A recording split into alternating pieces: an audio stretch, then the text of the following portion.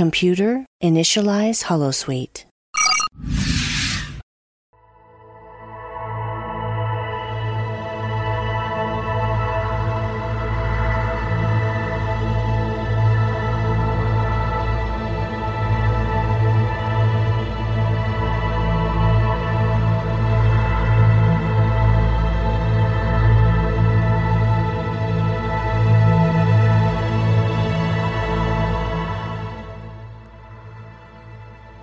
Good evening and welcome to another episode of The Fire Caves, a Star Trek Deep Space Nine podcast.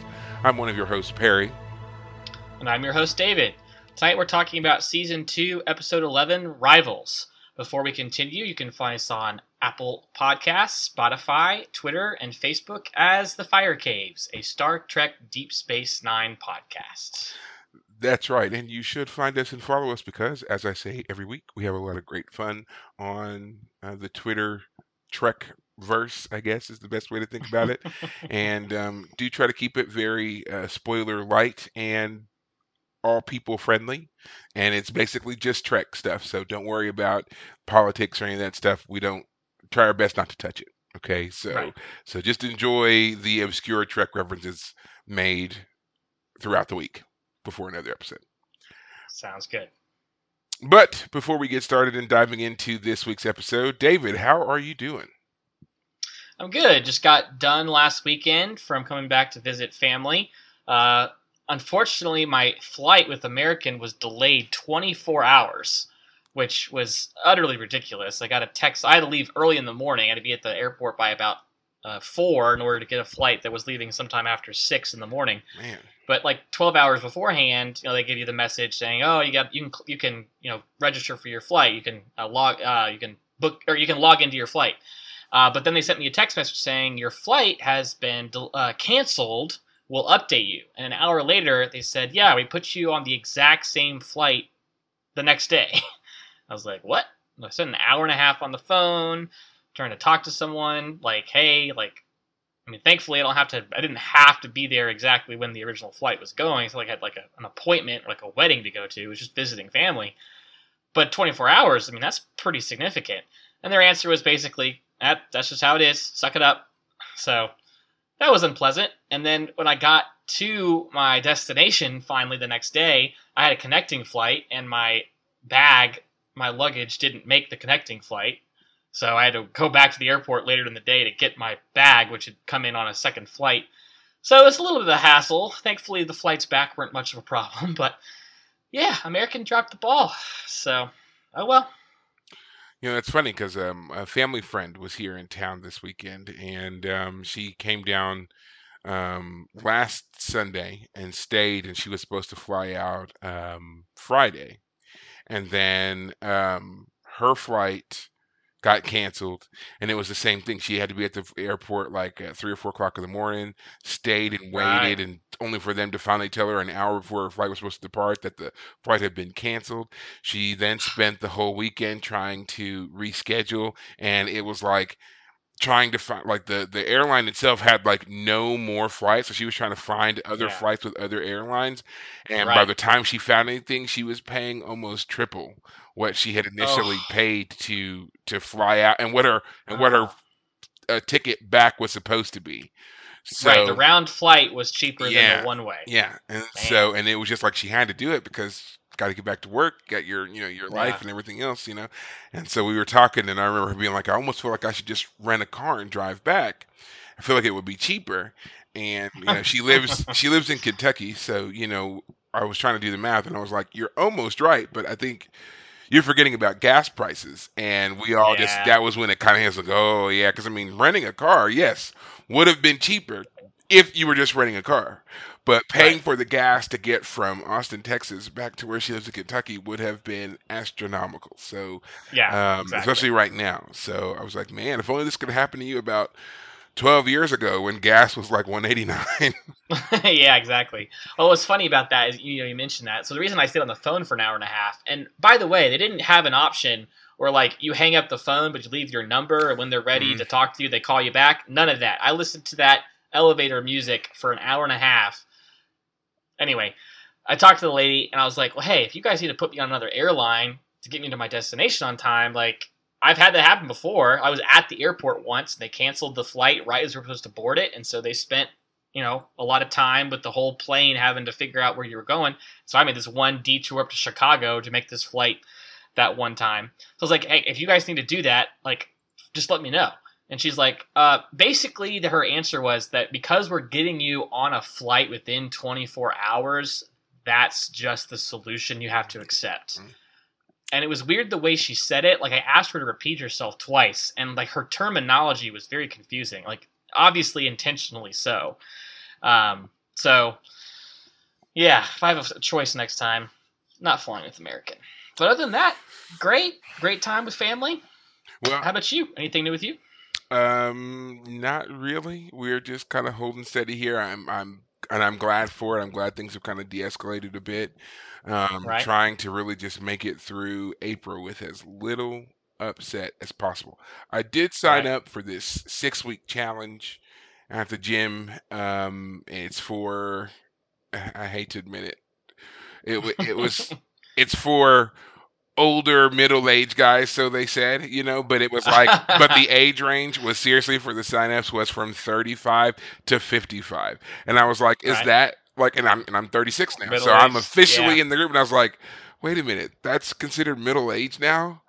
And so it was like this whole other thing in my head of realizing that I've completely cleared Crossed a into another milestone. age Yep. demographic, and Yeah. and now I will say, I hope that people don't listen to this and be like, man, he just sounds so vain. He's always talking about working out and his age and everything else. I really don't feel like I am. I'm just kind of like remarking on the fact that there's just, Right. it's suddenly been thrown in my face a lot that I'm older, Yeah. So I'm just like trying my best to take it in stride, but man, Yeah.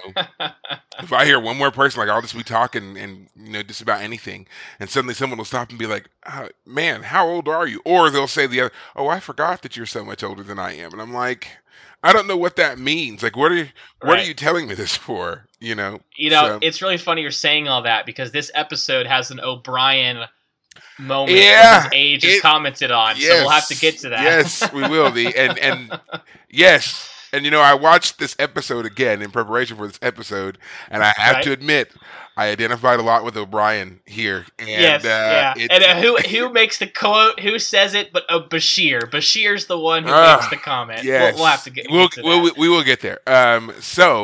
Actually, that's pretty much a good segue. Let's. Well, actually, go ahead. Before we continue, I thought we could ask you two quick questions about two different shows. Okay. First off, you and I have already talked about this, but you want to give our audience your quick recap of Halo in the first 3 episodes. And I will promise to make this as brief as I possibly can.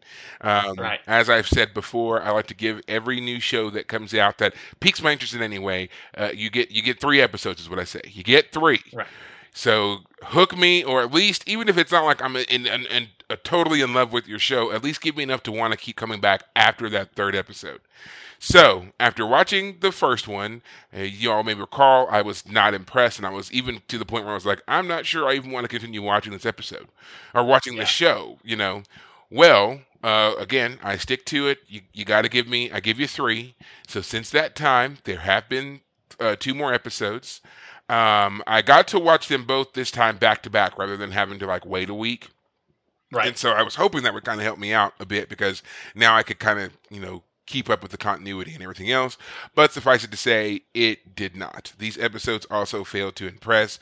There is so much deviation from what is known of Halo that I just don't understand. At this point, it's not really Halo anymore. Right. If you are a person who played the games, who knew the storyline, who read the books, you are definitely not enjoying this show.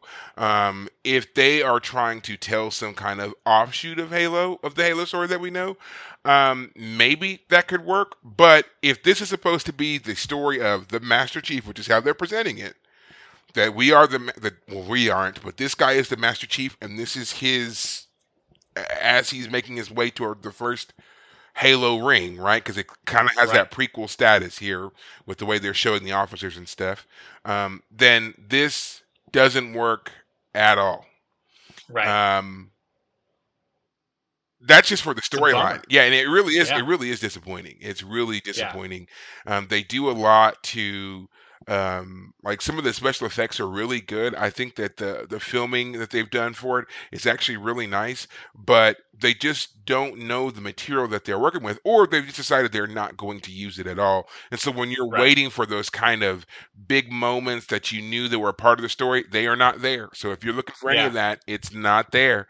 They've introduced a whole series of characters who have never, ever, as far as I can find, have ever been referenced in anything that was in the Halo storyline.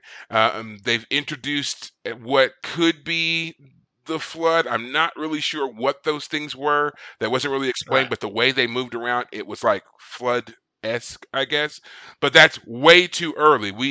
Especially at this point in the whole mythos of the Master Chief, with this being his kind of up and coming, the Flood was way off. That's way into the future, and for them to Right. already be shown here, that was a critical miss. Another critical Gotcha. miss.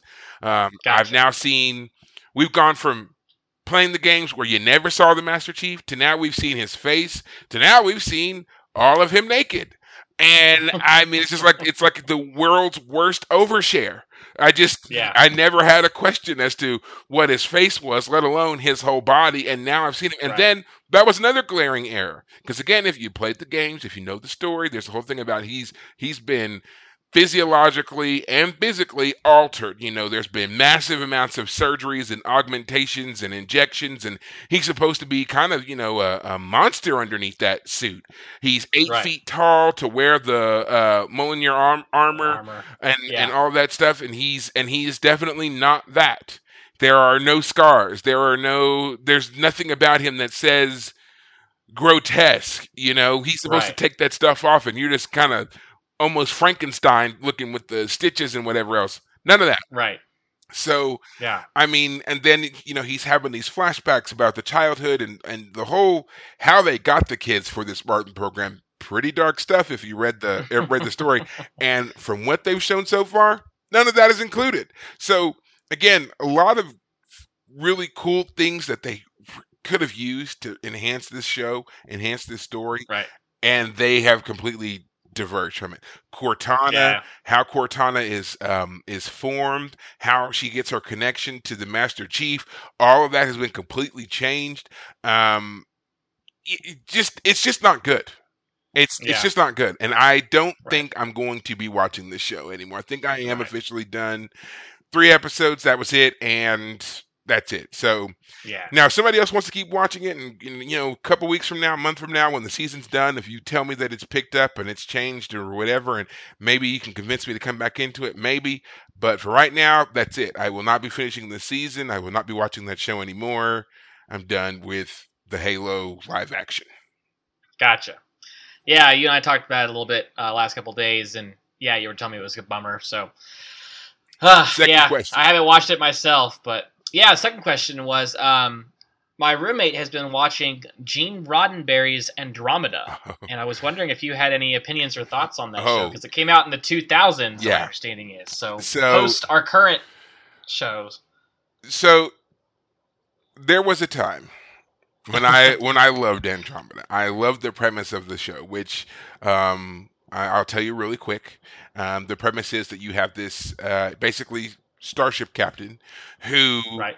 on the brink of peace for his prosperous people, he gets stuck in a black hole, in the accretion-disk black hole. Time slows, and when he's finally able to escape, it's been, to him, even though it was like the blink of an eye, it's actually been 300 years, and that once glorious empire civilization he was a part of has fallen apart, and he has now taken it upon himself to be the one man leading the crusade to reunite what's called the Systems Commonwealth. And so he's using his powerful, seemingly ancient ship, but is still way more powerful than everything that's come after it in the past 300 years, ship to reunite all of the various colonies and whatever else that were part of the Commonwealth and reestablish this golden age.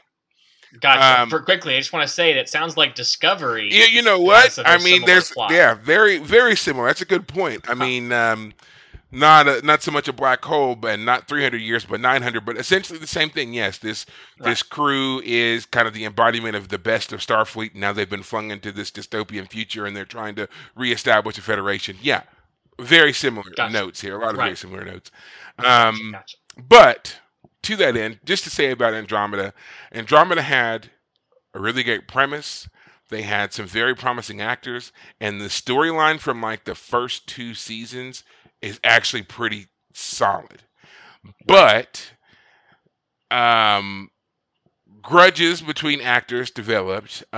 Certain actors got a really big head and decided they wanted to use this show to, I don't know, kind of inflate their own ego. And then there were some other kind of like supposedly crazed religious things that they were doing they were trying to use the show also for a vehicle for.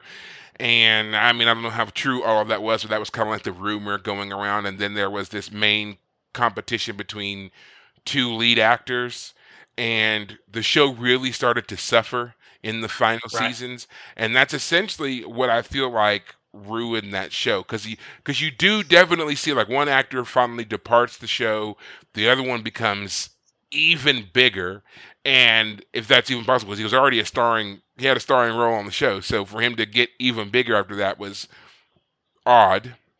Right. And then yeah, it was almost like they were trying to retell and dress up this kind of Messiah complex story. He's not just the last captain or whatever. He's actually a part of this ancient race of godlike beings or whatever. It was a lot, Huh. and they didn't explain it very well. And then the show kind of, I guess they lost their focus, and a lot of things Right. started to become very jokey, tongue in cheek, and I think they started to lose money too because production value went down, especially in the last season, and Right. things were just jumping all over the place. They didn't explain a whole lot of stuff, and then a lot of really great characters that they had built up in the first three seasons, they dropped them. They just were Right. disappeared out of the story, Gotcha. and we never found out what happened to them. So it was just like, Gotcha.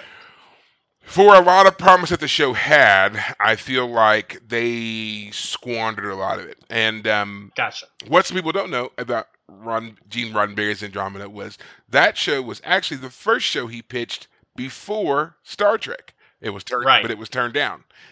That's So actually what I had been reading when I yeah, saw the show, and I was like, I need to ask Perry about that. That's yes, kind of what I saw. So Andromeda was yeah, supposed to be first, and then yeah, Star Trek was a kind of a fever dream at that point, had not really been fully realized. And then when Andromeda was turned down, he went to work hardcore on Star Trek, and now we changed have Star history. Trek. And Yeah. then because of Star Trek, though, we also got some other shows from Gene Roddenberry, which also kind of followed the same premise. Had a great start, but then, man, did they fall off. I'm thinking of a show called Earth Final Conflict. That was in the early 90s. And it Right. was about the first time that aliens make contact with Contact. humans. And again, it was like they kind of show up and solve all the world's problems, but there seems to be some kind of ulterior motive behind what they're doing. Right. And we never really get a concrete answer as to what that is. And a lot of the characters who helped to build that kind of mystery, again, were disappeared. They just, something happened to them and they were never seen on the show again, or their roles were greatly reduced. Just a lot of dropped potential there, and it was weird. Right. I love the show because it kind of had that X Files Monster of the Feel. Week feel to it for an Okay. early '90s show. Everybody's walking around in suits and got the overly large earpieces and the thick sunglasses. The whole all that stuff. Plus, you had the nice sci-fi element and the new aliens and the way they looked and all that kind of stuff. And it just, a lot of things were cool, but they never explained everything. And then You I couldn't think that, tie it together. right. Yeah. And then the show just kind of, towards the last season is kind of brought into this whole, we need to be more actiony and we need to be more, big explosions and less story. And that's why it ends the way that it does. There's no real resolution. It kind of just trails off. Right. So, yeah, I don't know if we were just kind of reaching our saturation point then, because there were a lot of sci-fi shows that were out that all kind of had the same look. Earth Final Yeah. Conflict, X-Files. There was a show called Millennium.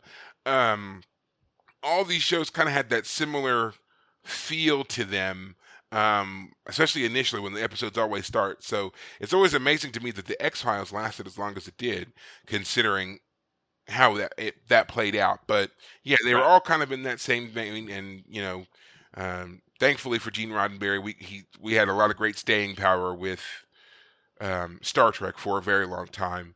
Right. But yeah, in another universe somewhere, Star Trek never really happened, and Andromeda is the show that started it all, from all we know. Yeah.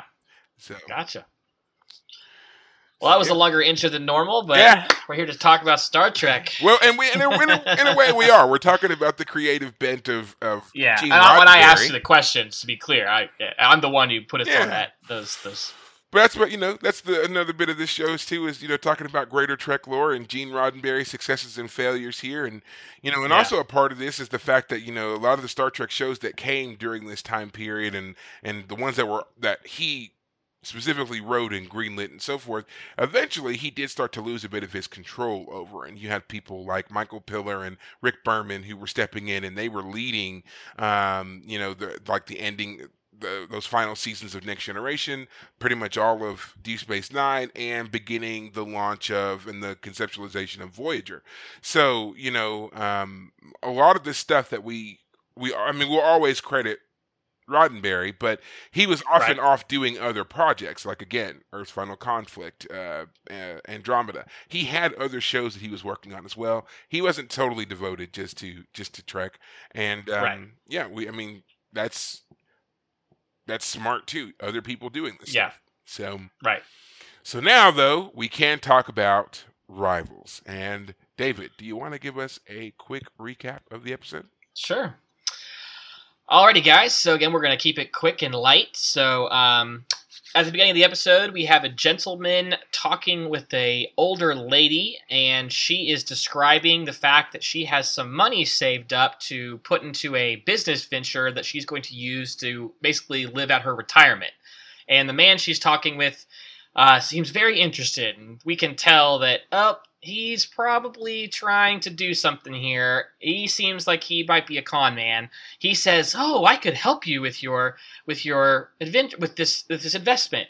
And Odo shows up and grabs him by the shoulder and drags him off and says, you're being sued by someone else that you've swindled, so you're going to go into this cell for the night. So this man, he's in the cell overnight, and he wakes up in the morning, and the other guy in the cell is snoring loudly, and he wakes him up and says, stop snoring. And the man says, I have this terrible story of losing all of my possessions because of bad investments and such. And he pulls out this device which glows when he presses it, and it seems to glow. Sometimes it glows brightly, and then times it doesn't. And it's a strange device. And he says that when he's asked, did you lose all your investments to some bad luck? And the man says, not exactly, and presses it one last time, and it turns bright, and then this alien dies. And so our mystery con man grabs the device and looks at it and becomes intrigued with it, and he starts carrying it around. And once he's allowed to leave the cell, because Odo comes to him and says, the people who were going to press charges against you have decided to drop their pursuit of this allegation. So he goes to Quark's, and Quark sizes him up and says, I can tell you're a con man and you have no money. But he's intrigued by this device that our mystery man has picked up. And by the way, I should give him his name. It's Mazur. Mazur is the character we're talking about. Mazur and Quark bargain over this device. Quark is intrigued by the possibility of turning it into some sort of game, which is what Mazur is suggesting you could do with it. But it's clear that Quark is more interested in it than he wants to really admit, and Mazur catches on to that.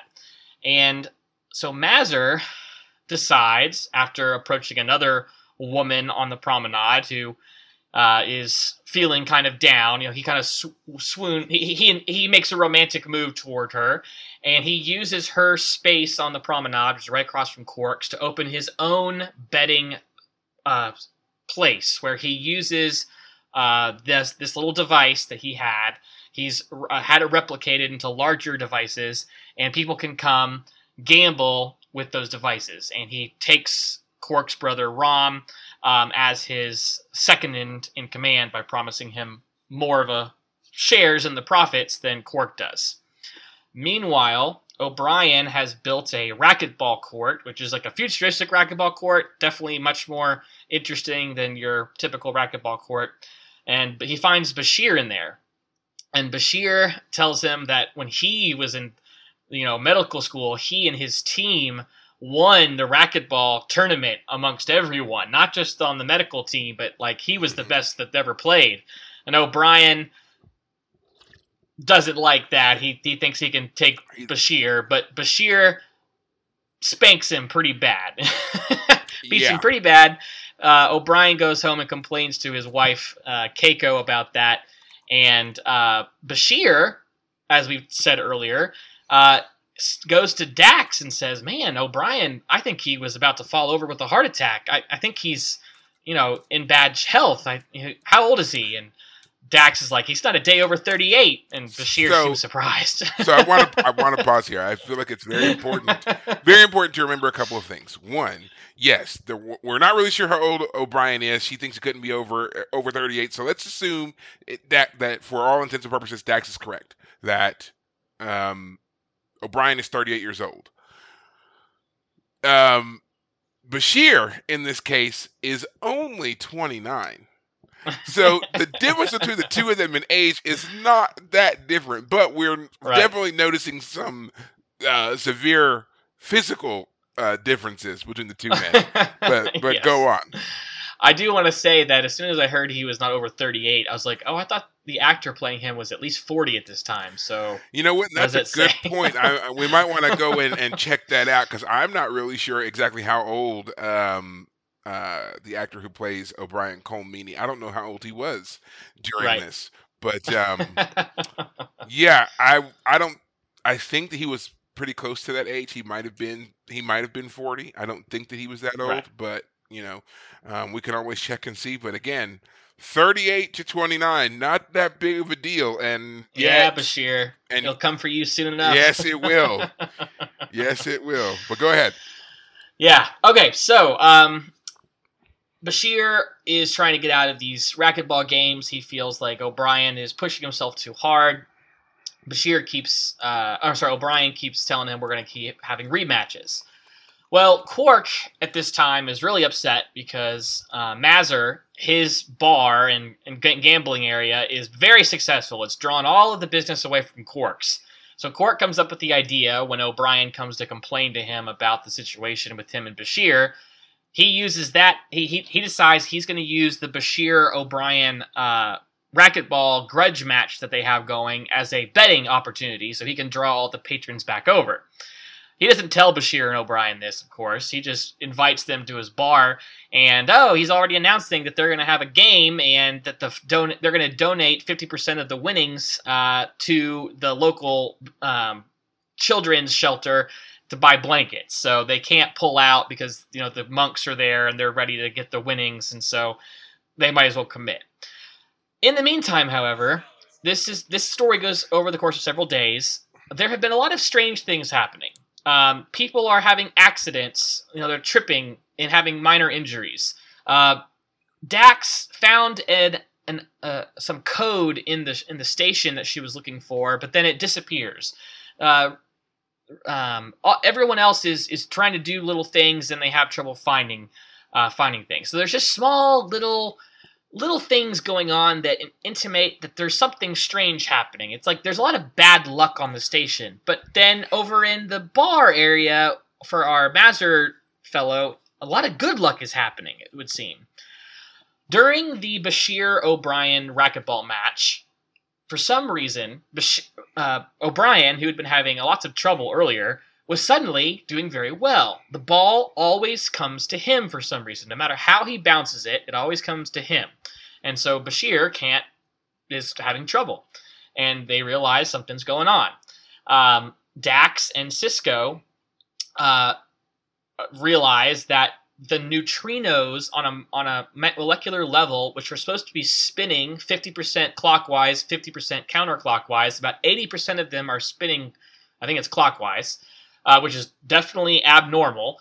And so as they follow the trail of where these where the neutrinos spinning all the same way are sourced from, it's clear that they're coming from Mazur's bar. And so they go to Mazur's bar, they destroy the little devices, and that returns all of the strange good luck and bad luck to normal. Mazur is rearrested by Odo because that first couple still do want to prosecute him now. And the woman that at the beginning of the episode he was trying to take her money. Turns out she was actually scheming against him. She had actually, in this episode, missed a point. At one point he had went to her and promised to give her some money to help make her endeavor successful, because she promised 10% return, or a 10 times return. That's what it was. And so he had given her his money. So it turns out the con man got conned, and things returned to normal for our crew. Did I miss anything there? Nope, that's essentially it. Yep. And again, if there were any points that were missed, you can always go and watch the episode. It is still available on Netflix. It is now the only Trek show that is still on Netflix. And as we've talked about and kept you guys up to date on, it looks like that will be that way at least until January 2023. Other than that, you can watch all Trek, old and new, on Paramount Plus. So if you don't have a membership, get one now, enjoy the shows, and watch it. Now, to that point, I will say, because I like to keep you updated on what's going on, I have been hearing that there are a lot of glitches with watching some of the older Trek shows on Paramount Plus. There seems to be some kind of formatting error, and also some of the shows seems to, like when you type in the search bar for them, for whatever reason, they don't show up that way. But if you find another Trek show, then underneath that, it's like, oh, since you like this one, maybe you'll like these others. And then the show that we're looking for will pop up there. No one seems to know why that's happening. I have not personally experienced this. Every time that I've tried to access any Trek show, it's been there. I can find it. It's no big deal. But that's just me. Other people have said they've had the other issue. All that to say, just be patient with it. They're still working kind of the bugs out of what that whole streaming platform is going to be.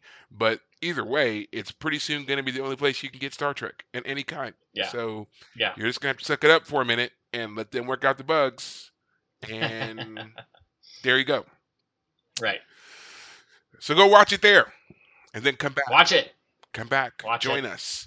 Talk to us on Twitter about what you thought. Was our analysis complete enough for you? Did we miss any particular fun things or not? Right. But anyway, what did you think of this episode, David? I thought overall it was fine. It's actually interesting. Mazur actually gets a lot of the plot in this episode. He's almost our main character, effectively. Other than Quark. Quark is kind of our other main character. The Bashir O'Brien racquetball little thing they have going is our B plot until it's used to help explain the A plot, effectively. So it's a fun episode. It's a good episode, but it's also a more chill episode. Like, what happens in this episode doesn't have major ramifications for other things. It's not like they're being invaded by an alien species. Right.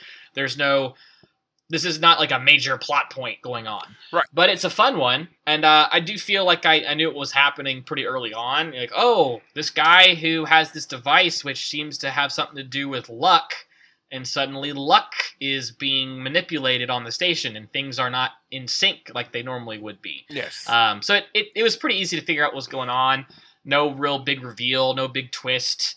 But the fact that we have Chris Sarandon as Mazur, as soon as I saw him, I was like, yes, the Princess Bride. Yes. If we had Wallace Shawn as the Grand Nagus in past episodes, it's great to see this actor who is also from the Princess Bride show up.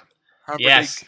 But it's actually funny, as I was looking up details about the fact that, he was also in The Princess Bride. He and Wallace Shawn have no scenes together in the movie The Princess Bride, even though his character is supposedly the one who hires Sazzini. They don't actually interact in any way. So for those of you who also aren't Bassini, aware, sorry, this I is think I said that also wrong. going to be a part of our 90s cultural corner. We are talking Yes. about the movie The Princess Bride, as David has always already mentioned. This movie came out in 1987, but was seen as a theatrical flop. Apparently, no one really knew what to do with this movie when it first came out, so it was often billed poorly, promoted poorly, and so yeah, not the success that they initially had hoped for. But then, throughout much of the 90s and well into today, it became a cult classic. It is a go-to movie, seen as a movie that has everything for everyone. There's comedy, there's romance. It's kind of tongue-in-cheek, pokes fun at itself, while also being very clever and sly in a Yeah. lot of places. So if you have not seen The Princess Bride at this point in your life, no matter What how old rock you're old, have you been hiding exactly. under? That's the question. If you don't know at least one quote from The Princess Bride, you are an anomaly unto yourself, I assure you. So go watch that movie. It is a lot of fun, and I'm trying to think of something that would be more iconic from that time period. And right Yeah. now, I'm struggling. I mean, you've got Inigo Montoya. You killed my father. Prepare to die. Prepare to die. Yes. So Oh, I mean, so many great lines. I don't think that word means what you think it means. yes. So there's just a lot of great stuff in this movie, and also a lot of famous faces which you may recognize once you go back and watch it. Yes. And as we said, Yeah. Mr. Sarandon here, former husband of Susan Sarandon, is our takeaway from The Princess Bride to here. He is a member of a race called the Elorians, a listener who he was the first other Elorian we ever saw. Of course, the original Elorian is Guinan from Next Generation, the beloved bartender. So in the Star Trek, I guess pantheon there, Martis is the second Elorian that we ever see. We do see another one later on, but we'll get to that when that happens. Okay. But yeah, so we don't know a whole lot about Elorians. A lot of what we got came from Guinan, of course, and over time, there's just been a lot of mythos about Elorians built up there. But like Odo says, they are a race of listeners. When he first corners Martis there and escorts him away from the bar, that's one of the first things he says. And no, madam, you were talking. He was listening. Yes. So it kind of basically what they aim at here is that the Elorians seem to have this innate ability to get people talking, and they just you have something about them makes you want to tell them everything about you, whatever it is you're doing. It doesn't matter. Right. You just can't stop it. Which, if you think about it, I mean, it seems pretty benign from the times that we've seen it in action. But if you really think about it, it's kind of frightening, you Right. know. And this particular Elorian is obviously not as well-meaning as Guinan, and he is definitely trying to find different ways to get rich quick and to scheme over on people. And Wait a minute. He's from the same race as Guinan? yes, Really? he is an Elorian, just like she is. What? Yes. But she's like hundreds of years old, so he's also hundreds of years old. So yeah, so that's the other thing too. We don't really know how old Martis is or Guinan. That's the whole point of their species. In fact, there have been a couple of different stories throughout Trek that have talked about certain Elorians, and Right. they all, whenever they're encountered by humans, they already seem to be several centuries old when we finally encounter them. So Right. there's just really no telling. Guinan Right. has mentioned on a couple of different occasions that, because the tragic story of the Elorians is that they were a very prosperous, highly advanced culture that was taken over by the Borg. And there Right. were several of them, several million were utterly destroyed. I'm not talking assimilation or anything of that. They were just killed. They were obliterated. Right. Then there was another group of them that were assimilated, and then some that just, they tried to form a resistance. That didn't work, and they kind of just wandered the galaxy, going wherever they Right. could to, to survive. And Guinan talks about how that happened, centuries before she was born. So Right. there's really just, and then of course the Borg continued to pursue Elorians. It wasn't just like it was a Right. one and done deal. They constantly pursued them. We know that Guinan had another run-in with the Borg, almost 150 years before she joined the Enterprise crew. We also know Hmm. that Guinan was on Earth during the 19th century, and Guinan, there was a reference to either it was Guinan's uncle or somebody like that who gave birth, who had a child when he was 700 years old.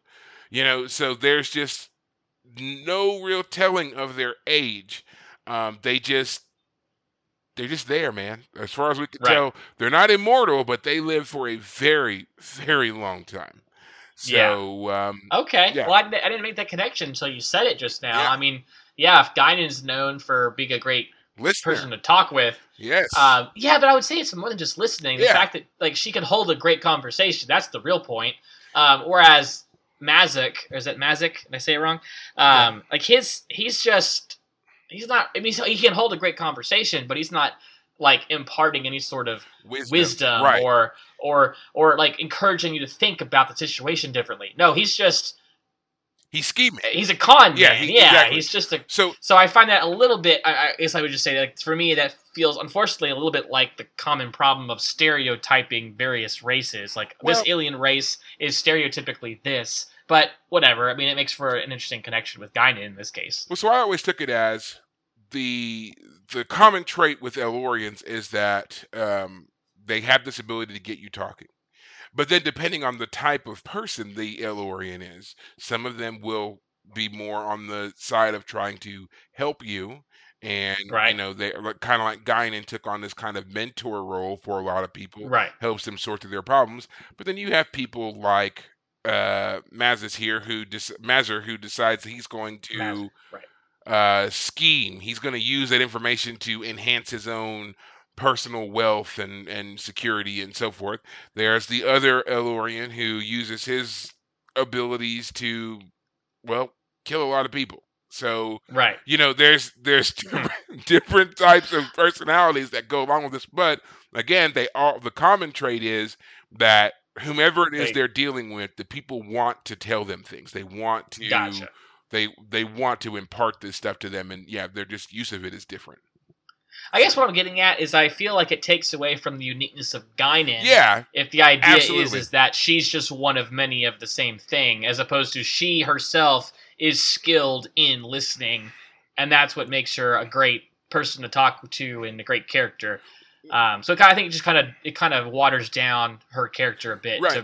to do that. But And I can see that, but I would also say yeah, too that there's also a you have to also take into consideration life experience, and right, obviously we know that Guinan also had a lot of dealings with the Q, and to be able to maintain any kind yeah, of common ground with the Q, there must be something else about her and the overall experiences that she's had that makes her still special in comparison to the other ones that we see. right, And that's how I've always kind of taken that. I was like, just because they're all long lived, just because they all have this ability to get people talking, does not mean their experiences have made them the same people. And that's pretty right, evident in their overall personalities. And also, you just have to take into consideration as a species that has traversed the galaxy and is as long lived as they are, there's no telling the kind of things that they have encountered and how that's changed them and marked them in very peculiar and special ways. And that is another reason why Guinan kind of stands out.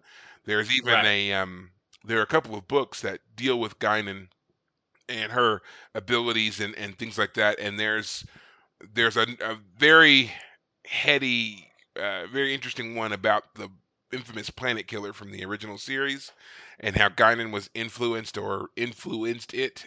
So huh, we can talk about okay, that another time. But I'm just saying again, it marks upon the fact that Guinan is definitely special and different, and even from other Elorians. gotcha, Yeah. okay. Well, yeah, I do love the very end of the episode that the woman who at the beginning of the episode he was seemingly trying to take advantage of was actually playing him. The player got played, and I mean, it's a perfect scheme. If the idea of a con man is to win your trust by, oh, I'll make a small investment. Oh, I'll do something here for you. And that's the exact moment when you the con man get conned is hilarious. It's too bad that she got caught almost, because it's like, she could have got away with it, but she went for Quark, and that's when Odo got her. Is she tried swindling Quark? Because as with all greedy people, they just can't stop. There's no, you just can't turn down a potential deal, a good score, or whatever. She was fine. She already had that man's 10,000 Isix, I believe that they were called. So and apparently that was a pretty tidy sum, because he was like hard pressed to give it up and definitely wanted to see his return. So I just equated it in my head as $10,000. He just gave her $10,000. Right. And she did a great job of being like, oh, I had this mining thing figured out, but now they want me to do a study. Mm-hmm. And if I could just find someone to pay for the study, everything else would go fine. She had a great story. I mean, and the best con artists do. That's the whole point. It sounds so believable, and just almost too good to be true. She's done pretty much all the legwork. She just needs this last 10,000. And then, we'll all be on easy street. 10 times 10,000 was her promise of repayment. As soon as she pass said that up? Right. Yeah, as soon as she said that, it's like, shouldn't someone be suspicious on that return on investment? Right. I mean, that is pretty nice. 10 times the original investment? I don't know about that. Well, and that's always one of the lenses of this show that I think about, because I was just like, I feel like it's so obvious. Like, I'm watching it. I'm like, I would never fall for that. But we have to remember, too, that, like, I guess in universe, there's a lot of naivete, right? And it's kind of, everybody is just so used to taking everyone else at their word that, except for the Ferengi. Everybody knows, don't trust the Ferengi, but everybody else seems to get a collective pass to be as unscrupulous as they want. And that's kind of what we see here with both Mazur and the lady he's talking to, whose name is Alcia. So, it's so funny to watch that kind of the con gets conned thing happen here in Trek. It's probably the nicest getting con I've ever seen. Yeah. So, well, what's so great though, going back to the idea that Mazur is a part of the what are they? The Elorian, is that when she's talking at the end of the episode, she keeps saying, "Oh, I never shared this information with anybody. Not even my husband. I never told anyone my plans." So it really does lend the idea that he and his race are somehow able to get information out of people. But in this case, it turns out she was actually playing him. So I think this episode did something unique, is it basically used the racial stereotypes of the various alien species and then turned it on the audience by saying that this was not actually what was happening. Alcia, she was the one who was actually pulling the strings here. Which also enhances the fact that there's obviously still something very special about Guinan. She's got this otherness to her that this guy clearly... She would not have been pulled over by Alcia. She would never have fallen in with Alcia like that at all. She probably would have talked to her and talked to her about maybe finding another way to persuade the government to do the study or whatever. But, I think she also would have been like, there's no study. Like, I can tell listening to you that there's no study here. You're lying. Guinan would have seen through she would have seen through this. So, which also just kind of plays to the fact that Mazur here, he has totally deviated from the kind of general life path that all Elorians seem to be on. He is so interested in the get-rich-quick scheme that he's diminished himself. He's lost his otherness, and now he's just using kind of the basic ability there to scam and scheme other people and all that other kind of stuff. And he's not special. He's not a good Elorian. So, yeah. Right. So... now let's talk about the age rivalry between Bashir and O'Brien, because it's definitely drew my attention more this time watching the episode than it ever has in any of the times that I've watched this episode. So, And I guess now because I am so close in age to Miles O'Brien now, I feel it. I understand. I've had several of those moments where like he was playing and he was talking about how, Bashir was so vulnerable to his best moves. He was just a half step slow. He just couldn't quite get Yeah. them there.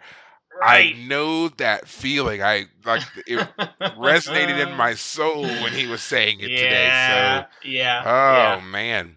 Yeah.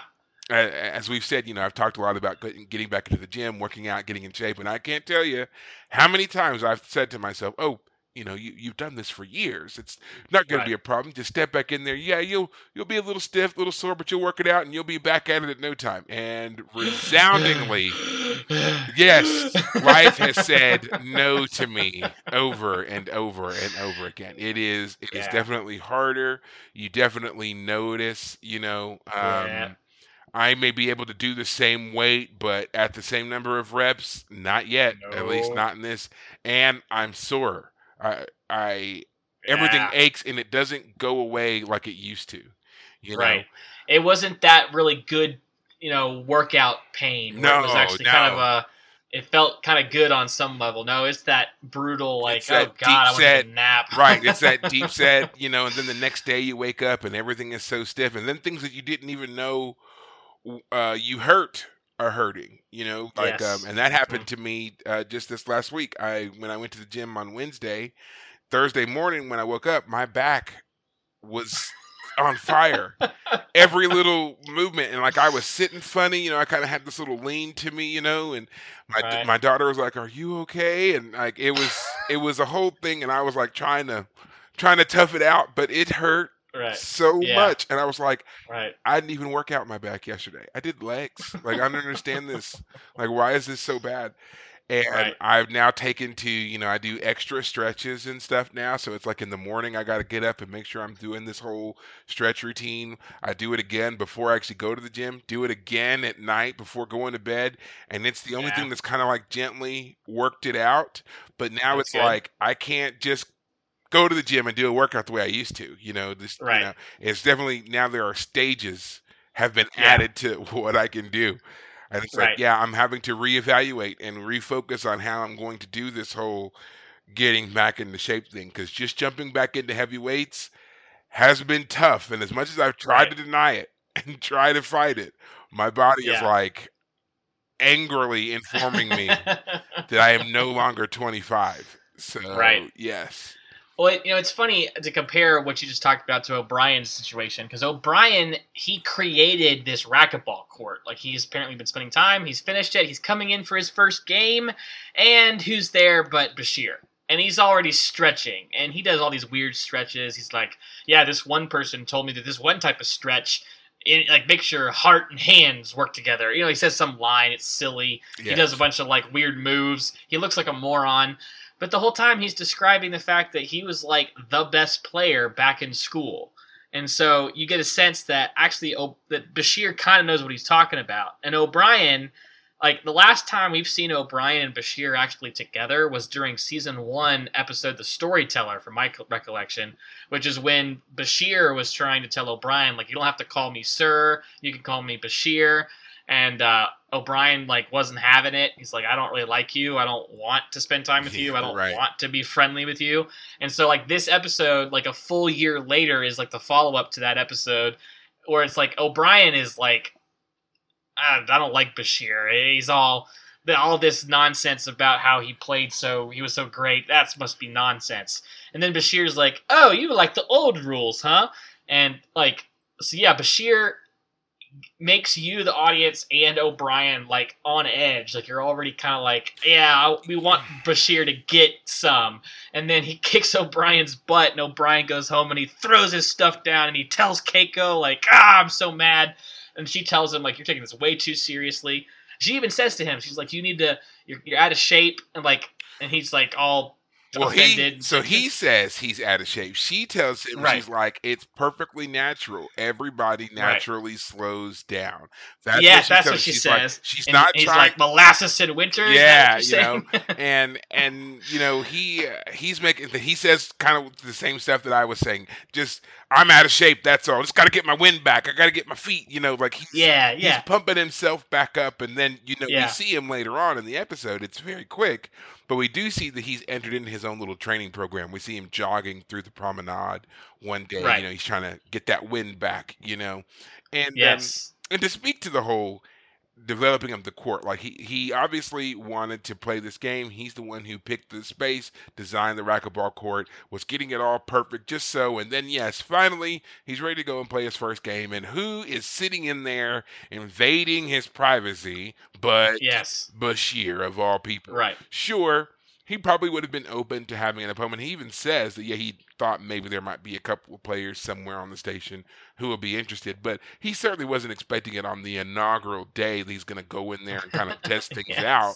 And so, Yeah. I mean, I can understand him being upset with Yes, Bashir exactly. in this moment, because I'm like, right. he probably didn't tell anybody he was developing that. He was probably just doing it in an area of the station that no one was using. And then, Oh, yeah. The doctor. I can just imagine. Think of anything in your life where you were planning on it, you wanted that thing, you bought a car. I don't know, you did something and you were ready to go finally take advantage of that thing. And who's taking the first spin on whatever, your car? Who's got the keys out already? Who's already enjoying themselves? Who's already bragging about their past experience? That one dude who already pisses you off. Right. Absolutely. Oh goodness, yeah. So yeah, I totally felt for O'Brien here. I would have been like, because I remember watching it and just being like, what, if that had been me, I probably would have been like, respectfully, can you leave? Like Exactly. I still got to work the kinks out here. I need to test some things. Like, please, give me my time before you come in here and invade this space that I just painstakingly created. Yeah. Right. But yeah, and then of course you've got Bashir, who's then jumping and wildly moving around and gesticulating and doing all this stuff and looking like a weirdo. Everyone, Perry just did the move with the fingers just now on screen, and so he just did it. Yeah. Hey, David, this is why we're not live. All right, so be quiet. Hey, we've talked about going live. This is why we're not on YouTube yet. I should say, not that we're not live, that we're not on YouTube yet. Yeah. Right. Hey, but we'll talk about that later. Yeah. But yeah, he does all this stuff, and he looks ridiculous, but you can't deny that the man. Oh, and he's got the suit. Yeah, he's got the suit, and O'Brien's just in a t-shirt and some gym shorts. He's old just casual sweatpants, and a shirt, and then here comes Bashir in something he clearly took from Jake's closet. And is wearing. I don't know. I've never seen Jake wear white before. That was definitely a Jake original. That was a Jake Sisko original. Those are definitely the same PJ style. Yes. And same store at the very least. Yes, yeah. Same very vibrant, bright colored, shiny material that is sticking to you. I don't know where in the 24th century the desire to see grown men in onesies comes from, but I'm telling you right here, right now, I'm fighting it tooth and nail. I will not. Well, it's funny you say that because O'Brien's in his t-shirt, and when he gets home the first time and is talking with Keiko, he pulls it off, and we get to see O'Brien's dad. O'Brien is, it was hilarious, and then it's also a great moment too later on when he's gonna go, fight with or go do go do the thing with Bashir for the betting. Yeah. And she's like, we're gonna celebrate tonight no matter whether you win or lose. And I'm like, she's a great wife. She's there to give him the harsh reality of life. Yeah, you're getting older, but she's still there to support him. She is. They kiss. They even have I believe the kiss. Like the actors there are doing. That's I believe that they're a couple. Yeah, they did a very good job of selling. They've grown on me a lot since they went back in TNG when they were getting married, and I was like, who are these two nut jobs? Like they've never even shared the same meal together. I think I talked about that early on. I thought they didn't make sense to me, but by now they definitely really are a believable couple. And it's great to see that. On that same point though, while I'm thinking about it, while Keiko is talking with O'Brien, Quark goes to Bashir and tries to drug him because everyone has been betting on Bashir. Everybody's betting on Bashir to win, but if Bashir wins, Quark loses all of his his gambling. He doesn't make any. Yeah, he doesn't win anything, and he has to pay for the blankets himself.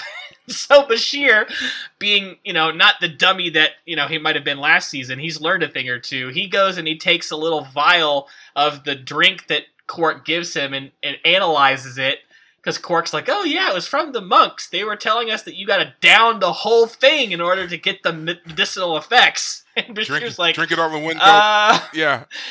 And Bashir's like, originally he's like, well, actually, because Quark is doing the whole reverse psychology thing, or he's like, oh, you probably don't believe in folk medicine. And Bashir's like, well, actually, folk medicine sometimes does have really useful effects. And so for a minute you think, oh, Bashir's going to drink it. No, he puts it in the machine, he tests it out, and he reads off all the ingredients, and then he gets down to the drug that would knock him out, basically. And he gets Quark to admit that he was trying to rig it. And then Quark still follows up. He's like, well, why don't you go ahead and just throw it anyway? We're already talking about it. Why don't you just go ahead and throw it? And Bashir's like, this is on you, man. Like, Bashir has grown as a character in that sense. Like, last season, he might have been, oh, yeah, not those quite kids. So naive. He's not quite so naive. And this season, he's like, nah, Quark, nah, not at all.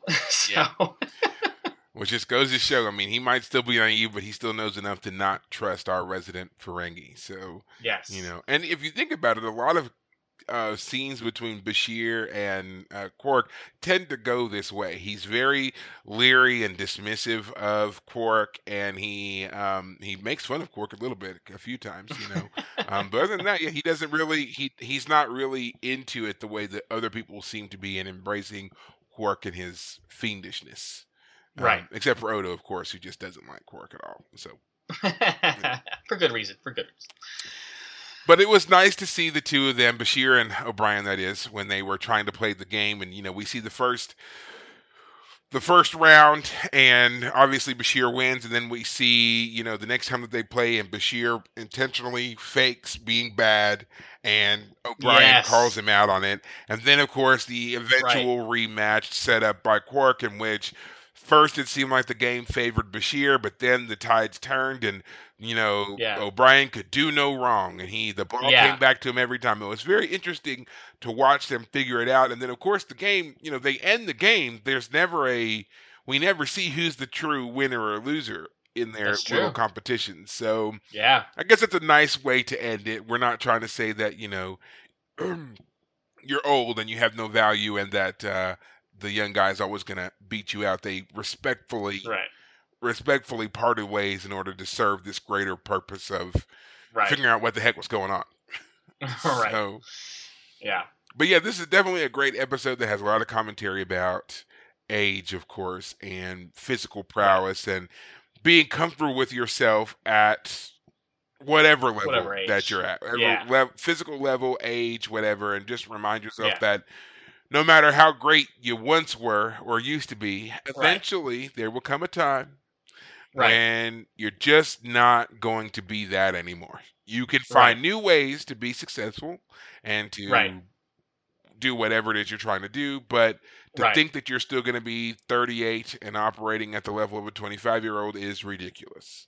Right. So. Well, and also, too, if Bashir is the only other person that we saw this whole episode who ever expressed any interest in playing racquetball, and as we said just earlier, O'Brien went to the racquetball court by himself at the beginning of the episode. Mm-hmm. So if there's no one else on the station willing to play with O'Brien, it would be sad if he's, is unwilling to play anymore because he's sad to keep losing to Bashir. Even if the two of them don't have the greatest relationship, this is actually a good place for them to bond and actually become friends and get to know each other better. And so when Bashir is trying to fake it that he's not playing well today, which when I first saw that first moment where he missed it, I was like, man, he's a bad, the actor of Bashir. I'm like, man, he's not very, that's a really bad acting right there. He obviously faked it. Yeah. And I was like, oh, duh. Yeah, I thought it's the character who's faking it, not the actor who's faking it. Which, by the way, I should say it. That is Alexander Siddig playing Bashir. So, I just want to say, Bashir, sometimes, man, you just got to suck it up and just have a good time. Even if you're losing, you just suck it up. But I know that's the whole point, is that Bashir is grating on people. And so O'Brien already has that animosity kind of with Bashir, and that's why they have that relationship as it is. But they're trying to establish, that I guess I should say Bashir is trying to establish a friendship. Maybe, maybe he's feeling a little isolated, a little lonely. And I mean, if you think about it from that way, from that perspective, I mean, it makes sense. Right. There, he doesn't associate with any of the other officers. Like Cisco was certainly not inviting Bashir over for dinner the way he does, Dax or somebody, right? True. And then, and Dax has already turned him down as a romantic partner multiple times. He's not going to be friends with Quark. He's not going to be friends with Odo. He's left with very few options here, and he's already got competition built in there too, because O'Brien is a family man. He's got his wife, his kid, and his job, and he's already got stuff that he's focused on that makes him content in the life that he has. So him feeling a need to branch out isn't really there. So again, this reaching in from Bashir probably feels intrusive, and then we see that here, especially with him being on the court that he just finished building and hasn't even had a chance to kind of play with on his own yet, and now this guy is invading that space. And there's just a lot there that, you can kind of see it from both sides. Like, yes, this guy's annoying, but at the same time, he's probably lonely. There's probably not other people he can really associate with right now. Because, again, this is still the very early days of the Federation being on this Bajoran station and establishing a presence there. So probably not a lot of other officers he can just associate with that have even close to the same cultural background that he comes from. So, you can be like, hey, doctor, read the room, but you could also be like, hey, chief, cut the man a break. So exactly. Either way, it's it works. Exactly it. Yes. Yeah. Yeah, I as I said at the beginning, is when you asked me, this was a fine episode, no problems, no issues with it. It was also kind of more of a day in the life of the station than anything else. Yeah. A great little episode to highlight that not everything is always doom and gloom. There's not always a situation that is of paramount importance they solve before countless millions die or the station blows up or any of that stuff. It is a day in the life is a pretty good way to consider it, because especially since we don't see a lot of our main crew here, a lot of our officers. Kira has maybe 2 scenes total, We see more about Mazur and Quark and Alcia and the other Bajoran woman that he was hanging out with. We see more of them than we see anybody else. This is definitely a civilian life story. Yeah, it's more about how our characters interact with other people on the station than any other episode I can really think of at the moment that we've seen so far. So I know there are plenty of people out there who didn't really like this episode, probably for those exact same reasons. But I mean, I feel like that's kind of the point. We want to see our actors, our characters, I should say, in more than just those nail-biting doom and gloom moments. We want to know their personalities. We want to know what they're like in their downtime. This is a perfect episode that gives us that for Bashir, for O'Brien, for Quark to a certain extent, like seeing how he was worried about his business and turning things on their head, and seeing how clever he really is to do some of what he does, so a lot of great stuff that you get here without it being that kind of like standard-ish Monster of the Week episode type deal. So, and actually, as you say that, I just want to say one quick thing: the little device, the gambling device, manipulating device, it reminded me very much, like, as soon as I saw it, it just reminded me of the idea of the ring from The Lord of the Rings. The one ring, like it kind of addicts you to, there's something about it that kind of addicts you to it. Like the alien who has it at the beginning of the episode, he treats it almost like a Gollum type character, almost like he's holding it closely. Even though he's lost everything, he's still pressing it and finding out whether he's lucky or not. So I don't know if they were inspired by that in any way, or if it's just that, a lot of themes sometimes overlap. Yeah. But I just want to mention that real quick before we finish up. So. Yeah, no, I mean, you're absolutely right. I can see that. I don't think that there was anything that was ever specifically referenced that said that's where that idea came from, but it's entirely possible. It's absolutely possible. So. Yeah, exactly.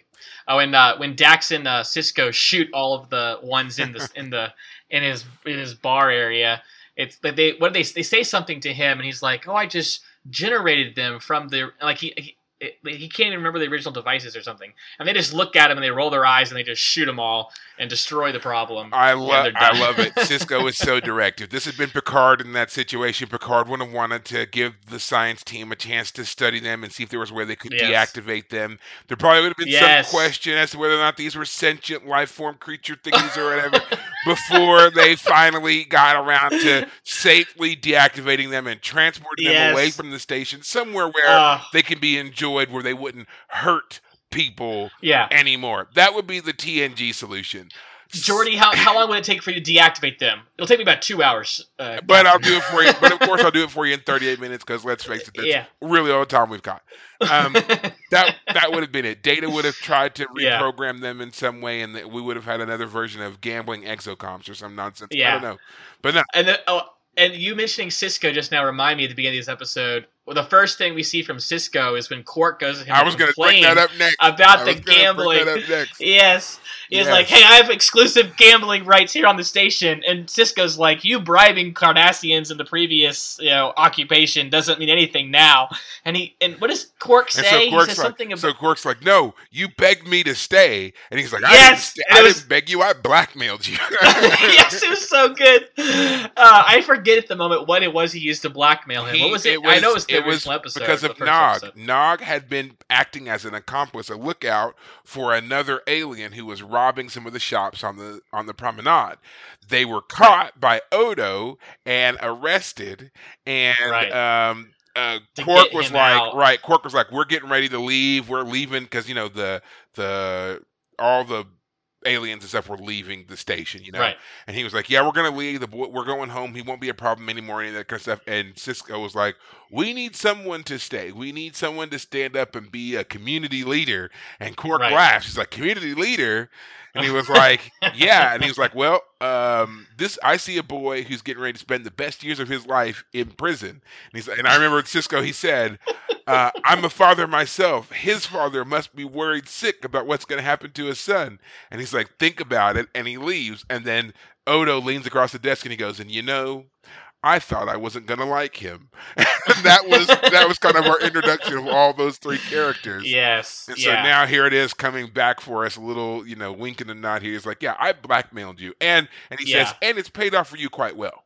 So it's like, it's not like you haven't enjoyed the fruits of this blackmail either. So don't come to me like this has been anything other than that. Yeah. So I just want to say, as we talk about this, and again, the relationship to Picard, you told me once upon a time that you liked Cisco more, and I said to you, is it like Superman? Picard is like Superman. He's the good guy, shining example, can do no wrong. And Cisco is basically Batman. He lives in that gray area. He's more interesting as a character because he does the gray area. Like, this episode was perfect because of that whole line about, I didn't beg you to stay here. I blackmailed you. Right. And Picard wouldn't have done that. It's such a Cisco moment. Yeah. Picard never would have done it. Even if it would have, you could put them in the exact same situation. The boy's getting ready to go off to jail or whatever else. Picard would have just given them the kit and let them leave. He would have talked to them about the greater moralities. Prime directive.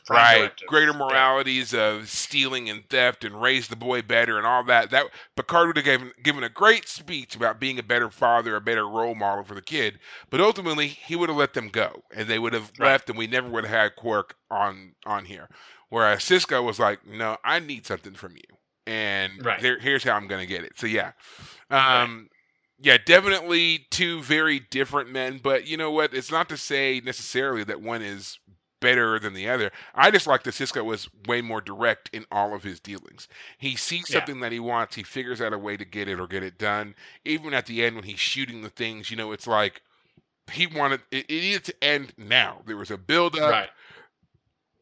There was a build-up. They did not know what was going to be happening next, and it needed to end right now. So he just took out his phaser.